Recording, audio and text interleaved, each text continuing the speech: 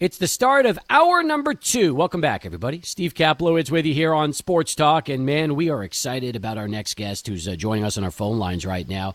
Zubin Mehenti, who you see so many times on ESPN Sports Center, will now have a permanent morning show radio gig beginning on the 17th of this month.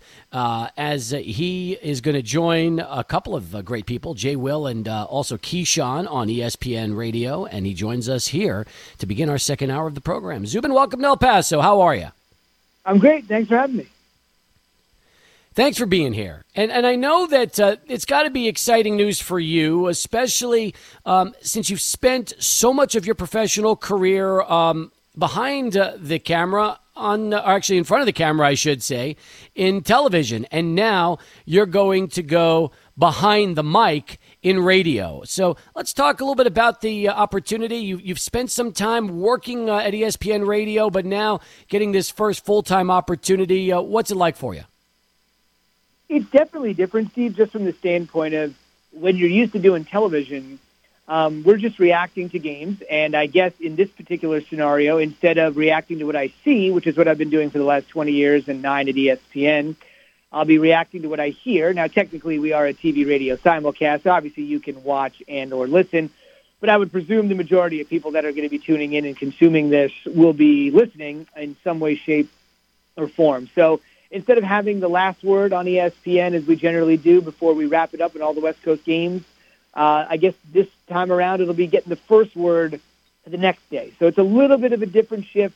Love radio. I grew up in New Jersey, right in the shadow of the country's first sports talk radio station, WFAN. I used to listen as a kid. I'm 42 now, and I used to love listening to, all the big voices out there. And, my career just kind of took me towards TV, and I still think it's going to be a TV show in many ways in terms of what I feel comfortable with. But I've loved the sports talk genre for a long time, been around it, and obviously, it's gone from one place in New York to all over the country, including your market, and pretty much everywhere you look. I mean, towns of every size seemingly have multiple sports talk radio stations. It just shows that the genre has no appetite. It's an insatiable, you know this. Sports fans have an insatiable appetite to talk sports, and we've got a great opportunity to do it here with the former number 1 overall pick in the NFL and a number 2 overall pick in the NBA. And for those that are too young, you and I can both remember Key playing, but, next year will be 25 years since he was the number 1 overall pick. Jay's 38, so different sports, different guys, different eras, different perspectives. Key's a little more forceful. Jay's a little more thoughtful, but I think it'll be a good mix. I still have my Keyshawn Johnson Jets jersey, which, by the way, was my first authentic Jets jersey that I went and bought when I was vacationing in New York, where I'm originally from, about 20 years ago. So, yes, I'm very familiar with Keyshawn as a player and as an analyst, and also Jay Williams. I like the mix, and it makes me wonder, had you approached ESPN about eventually getting into radio full-time, or did they come to you? They came to me. I love doing SportsCenter. So I'm 42 years old, as I mentioned. So I remember, I don't know if this is a big deal for you, but I remember distinctly, and a younger listener is going to probably, their head will spin when they hear this, but I remember getting cable in the house, how big of a deal that was when the cable guy showed up to install cable in our house. Now, obviously, everybody's streaming and this, that, and whatever. But, it was a great opportunity. We get cable, and there's Kenny Mayne, Steve Levy, Linda Cohn, Keith Olbermann, John Anderson, John Buccigross, all of these guys, Chris Berman, all these guys that I've had an opportunity to share a set with, share a studio with over the years. And that was amazing for me as a kid to watch those folks on TV and to sit there and eventually work alongside them, call them a colleague, which is crazy. So I was very, very happy working on SportsCenter. I loved working right after the games. There's nothing like, let's go here, let's get some analysis. You never know what's going to happen. I just love working after the game. So I was very pleased with what I was doing and the folks that I was doing it with. But when they came with the opportunity and the 2 guys that they mentioned and the fact that we could talk for 4 hours a day and we could have the first word, if you will, in sports, at least at ESPN, I thought that was a great opportunity and one that was just too good to pass up. Zubin Mehenti with us here on Sports Talk as we continue. Now, you mentioned a moment ago growing up listening to The Fan when you were a kid and all the way up from there. Sports radio has changed. It's evolved. And Social media has allowed everybody to have instantaneous voices where it used to be just telephone calls and telephone comments years ago. Now people can get in on Twitter and so many other forms of social media, and sports now break simultaneous where we used to wait for the stories on the wire to come where we would get our updates, and we've seen how it's evolved. How about you and your thoughts, helping to be, 1/3 of a new morning show with two former star athletes? How do you plan on essentially evolving as an ESPN morning show? Well, I think the first thing is pace. I think for us, that's a very insidery radio term, but people are moving faster than ever before. They're getting their kids off to school. For kids that are going back to school, you're trying to get to work, trying to do this, trying to do that. And I think we want to keep pace with you. So we're going to keep the show moving. My job is to get the best out of these two guys, have them tell their stories about when they played. As you know, radio is all about storytelling. But keep the pace high. Let's do a lot of stories, a lot of things people are interested in. I mean, we've got 3 of the 4 major sports back. September 10th, hopefully the NFL, August 29th, college football. So that'll be 5 different sports, and then college basketball in November. So whatever's big, we want to continue to talk about it, do it quickly. Obviously, I think it goes without saying that this is a pretty unique combination of folks. You don't see 3 people that look like this generally anywhere on SportsTalk radio. But it's one of those things where I just think it'll be a different perspective. There'll be a lot of energy. And I think having 2 guys that are that different, with Key being a little forceful, blunt, visceral, honest, direct, right at you. Jay's a little more thoughtful. So I think that's going to be a good mix, and you kind of combo those 2 together. And I don't want to shoehorn Key into just football. I think he's a fan of everything. He's a big NBA guy, personally, having worked in our Los Angeles affiliate, obviously with the Lakers and the Clippers, both angling for the NBA Finals, trying to win the West. And Jay doesn't want to be – the first time I talked to Jay, after we had gotten the job, the first thing he said to me was, I'm more than just a ball player. So don't think about me as just a basketball player, college hoops in the NBA. Think about me as just a sports fan like anybody else. So I think 3 people also makes for a little bit more excitement, more views, more opinions, as opposed to a couple guys going back and forth, even though that generally is the formula at a lot of places, or sometimes people even going solo. But 3 is rarely done. It's been done. It's rarely done, but I think it has a chance to work. Absolutely. And it's funny because, when you mention your background, you spent time in Denver, New Jersey, even Des Moines, Iowa, prior to coming to ESPN less than 10 years ago as a studio anchor. So is there a sport for you that you follow more than anything else? Or for the most part, hey, if you're an ESPN Sports Center anchor, you follow it all. You follow it all pretty much equally because you cover so many different things on a nightly basis.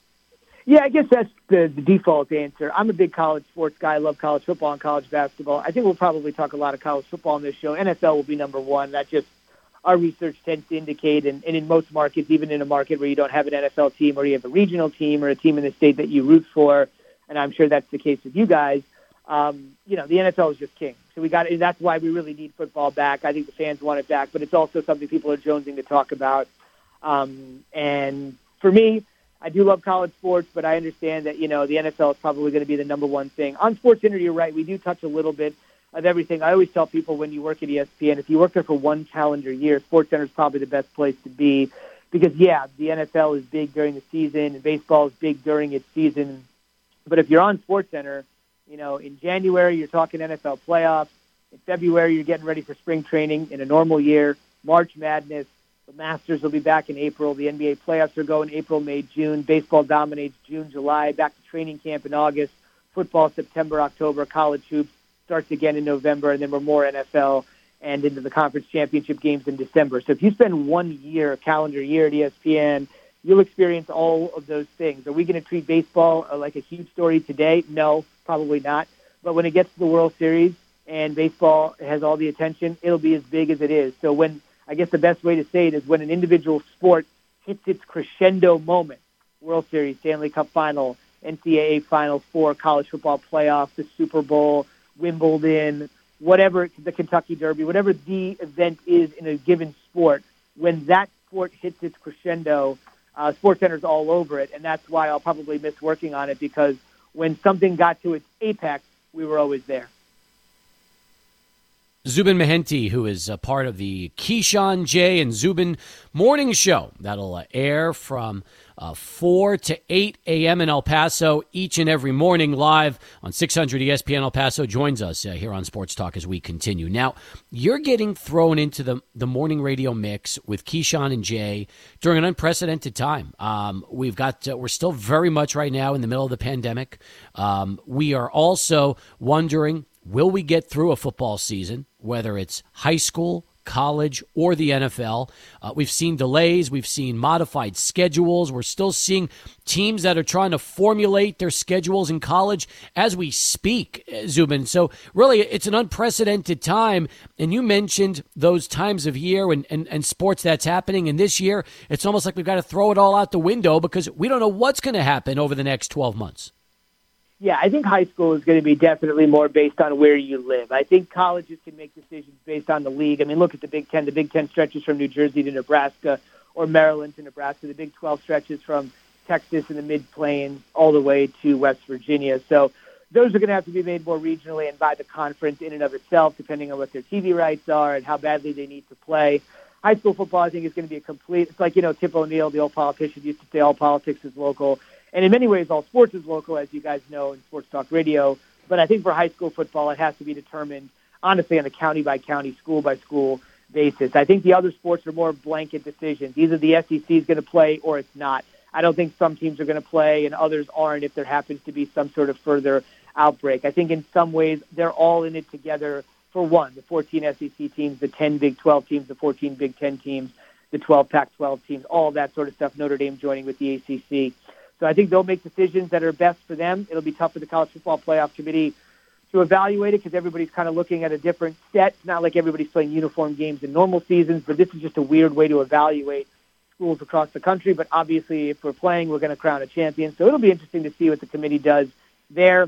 The NFL, obviously, of the four sports, they are the most hell-bent of playing of any sport. So if you're telling me the other three are going on right now and have been since August 1, all three sports with baseball teetering, I would tell you that the NFL wants to play more than any of those three. So if those three are playing, the NFL is definitely, in my mind, going to play. But I think as it comes to your local community in high school, that could just be a case-by-case basis, whereas I think the others are going to have more of a macro sense.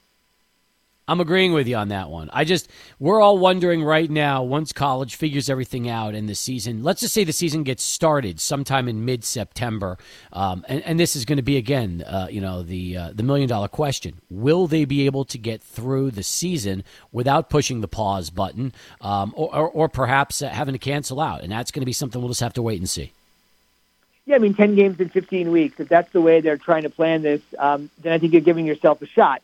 There's nobody that can guarantee you, not even Dr. Redfield or the CDC or anybody like that. There's nobody can guarantee you that the virus will be better today, for example, as we're talking, than it will be on September 26th when the SEC is raring and ready to play their games, or September 12th when other leagues are getting ready to play their games. So you're in a situation where you look at it and say, yeah, we're pushing things back. We could push the conference championship games back.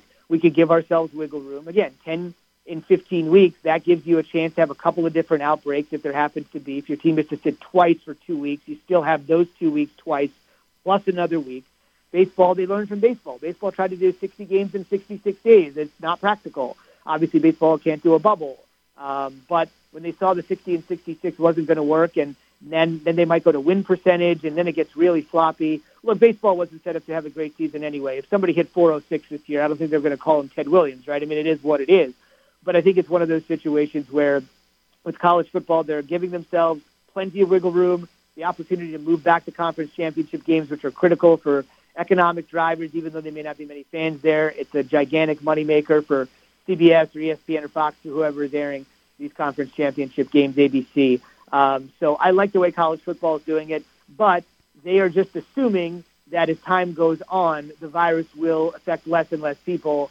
But the reality is there's nobody that can guarantee that's the case. Zubin, we're excited for you.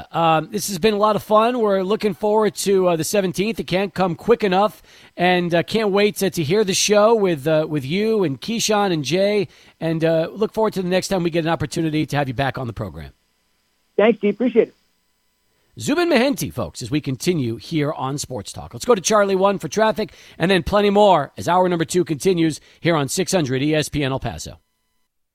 Time once again for Story Time with Tim Hagerty, voice of the El Paso Chihuahuas, as we wrap up another great week here on Sports Talk. Now, if you were paying attention to last week's Story Time, which involved ping pong balls being drawn from a cowboy hat, at the very end of the conversation, I accidentally teased the subject of this week's Story Time. So without any further ado, let's send it back to Tim Hagerty and find out exactly what this week's edition of Story Time is all about. Steve, this week's story is about rock, paper, scissors. Some people call it paper, rock, scissors, or Rochambeau. I was always a rock, paper, scissors guy. No matter what you call it, it's an iconic game. And it once settled a court case in Florida. In 2006, an Orlando judge, Gregory Presnell, was so frustrated by these two attorneys that were constantly bickering at each other. The disagreement went on for days about how to take a statement from a witness in an insurance claim case they were battling over, that he ordered the lawyers to meet at a neutral site at a very specific time and settle the case in a rock, paper, scissors showdown. Many people thought this was a joke, but the judge was not joking.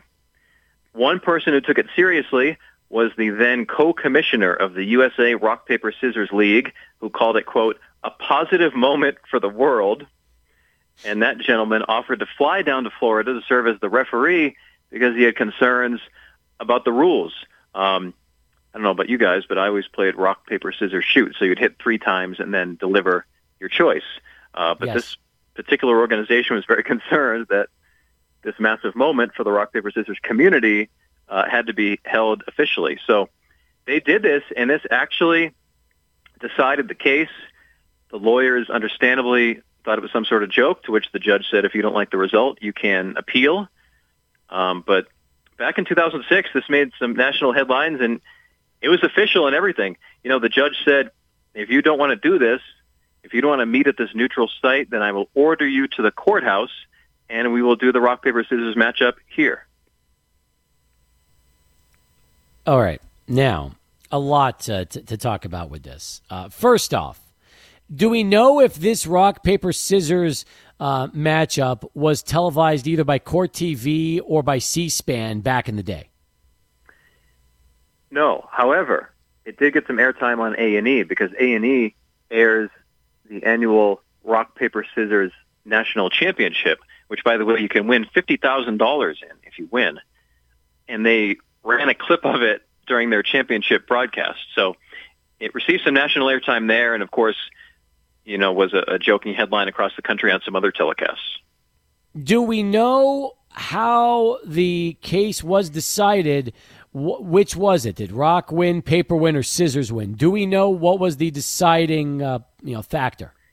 The articles I saw didn't specify that. My understanding is rock, paper, scissors, the championship tournaments they have, are very competitive in which you run gambits. So it's like you line up 3 in a row. So you know before you're 3 that I'm going to go rock, paper, rock. And then perhaps you know something about your opponent, and they're strategizing. So my understanding is in the rock, paper, scissors community, it's not just like one session. I mean, you're going through a series here. Got it. Now, Adrian, I'm sure you've, like so many of us, played rock, paper, scissors over the years. It sounds crazy. I wonder if the federal judge who made this decision was a huge fan and always wanted to figure out a way to incorporate rock, paper, scissors into a case. Yeah, that's what I was thinking, is maybe this judge was just a big fan of rock, paper, scissors. My question is, this sounds ridiculous right now, but my question is, what happens once they do rock, paper, scissors? Do they go rock, paper, scissors and then throw out their sign, or do they go rock, paper, scissors, go, or shoot? Because there's a big difference, and that could have been a legal dispute in itself right there. I mean, both sides and parties could have said, hey, well, what are we going to go? Rock, paper, scissors, go, or just rock, paper, scissors, and then you flash out whatever you're going to throw out there. I don't know if you guys know this. I just learned this, that there's actually a fourth option in rock, paper, scissors. If you read about the rock, paper, scissors community, evidently, you can throw fire. It's like if you take your 4 fingers, hold them up, and wiggle them back and forth. And fire beats rock, paper, and scissors. But the catch is, you can only throw fire once in your lifetime. Now, there is so you'd have to throw it then if you're that lawyer, right? That is brutal. No word on if fire was involved during this particular strategy, right? No. All right. Now, there's That's a book. mainstream. There's a book, Hags, called The Official Rock, Paper, Scissors Strategy Guide, okay?